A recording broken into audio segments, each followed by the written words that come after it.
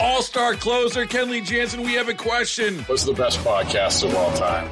Baseball isn't boring, baby. I'm Rob Bradford, and every single day I'm sitting down with the biggest names to show you this great game is the greatest game. It's my podcast. It's my passion. It's a cause I started more than 2 years ago and is now the most prolific national daily baseball pod there is. Another fact. So jump aboard the BIB Express. Follow and listen to Baseball Isn't Boring, presented by Wasabi Hot Cloud Storage on the free Odyssey app or wherever you get your podcasts. Scott Walker was reelected, Jefferson Parish Council at Large, Division B, and Scott joins us on WWL. Scott, congratulations on the reelection victory. Hi, Scoot. Thank you very much. Yeah, so what's the biggest challenge you think you face in Jefferson Parish coming up?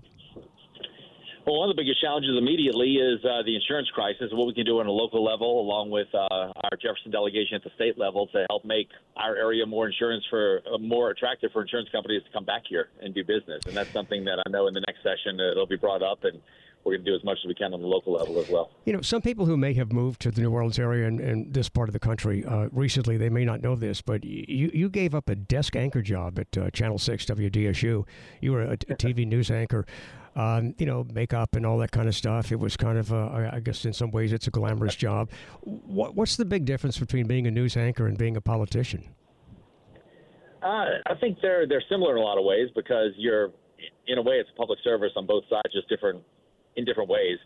So I looked at it as continuing a public service career with the people and working for people in a different way, and that's kind of how I've always looked at it. Not really a ton of differences, except that on one side you're reporting on what's going on in it, and the other side you're doing what's happening in it.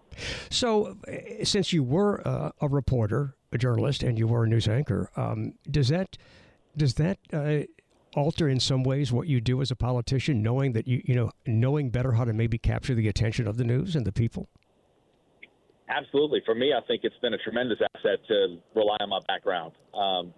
My opponent in this race all the way through criticized me for the way I communicated with people and said I just reported on things other people did. Well, I always say that I'll never apologize for the way I communicate with constituents because it's the number one thing that people appreciate. That's what we hear about the most. It's like, thank you for calling me back. Thank you for answering that email. Thank you for taking care of this issue. That's what we do on a very basic level. Plus, we get a ton of great work done as well outside of the day-to-day stuff in the office. Scott, how do you justify low voter turnout, lower than it's been in a long, long time in Louisiana? For in some ways, the front runner in the governor's race was in the lead from the very beginning, but it was still a contentious race. Why such low voter turnout?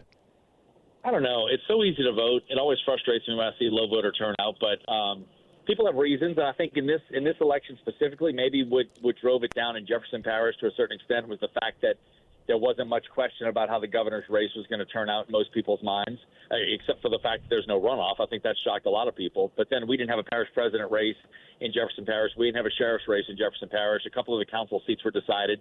So it wasn't as much to get people out. I still would have hoped that more people would have come out to vote for the races that were there, but I can understand this time around, as opposed to 4 years ago, why it was significantly down.